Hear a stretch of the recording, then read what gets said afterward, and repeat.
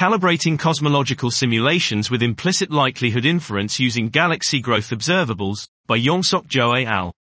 In a novel approach employing implicit likelihood inference, ILI, also known as likelihood-free inference, we calibrate the parameters of cosmological hydrodynamic simulations against observations, which has previously been unfeasible due to the high computational cost of these simulations.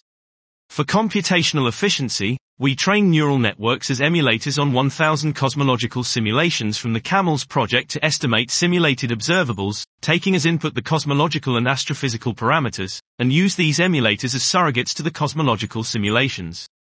Using the cosmic star formation rate density, SFRD, and, separately, stellar mass functions, SMFs, at different redshifts, we perform ILI on selected cosmological and astrophysical parameters, omega, sigma-8, stellar wind feedback, and kinetic black hole feedback, and obtain full six-dimensional posterior distributions. In the performance test, the ILI from the emulated SFRD, SMFs, can recover the target observables with a relative error of 0.17. This was Calibrating Cosmological Simulations with Implicit Likelihood Inference Using Galaxy Growth Observables, by Yongsok Jo et al.